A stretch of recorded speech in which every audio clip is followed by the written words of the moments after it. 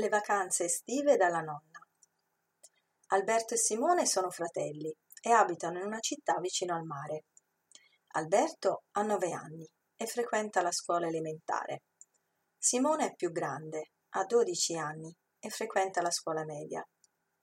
A metà giugno la scuola finisce e finalmente iniziano le vacanze estive. Alberto e Simone trascorrono molto tempo dalla nonna Anna perché i loro genitori lavorano. Ogni mattina la nonna accompagna i nipoti al mare. Alberto e Simone passano ore a tuffarsi nell'acqua fresca e fare castelli di sabbia sulla spiaggia. All'ora di pranzo si torna a casa e la nonna prepara un piatto di pasta al pomodoro oppure pomodori freschi e mozzarella.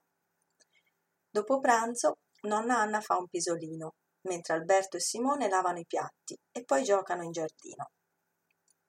La nonna abita con 2 gatti. Uno si chiama Sabatino, perché è stato trovato un sabato pomeriggio. L'altro si chiama Nuvola, perché quel giorno il cielo era nuvoloso. Quando Alberto e Simone sono dalla nonna, si prendono cura di Sabatino e Nuvola, con tante coccole e croccantini. A volte li fanno giocare con una pallina di carta. E quando arriva il pomeriggio, la nonna prepara ottime torte e biscotti per la merenda dei suoi nipoti.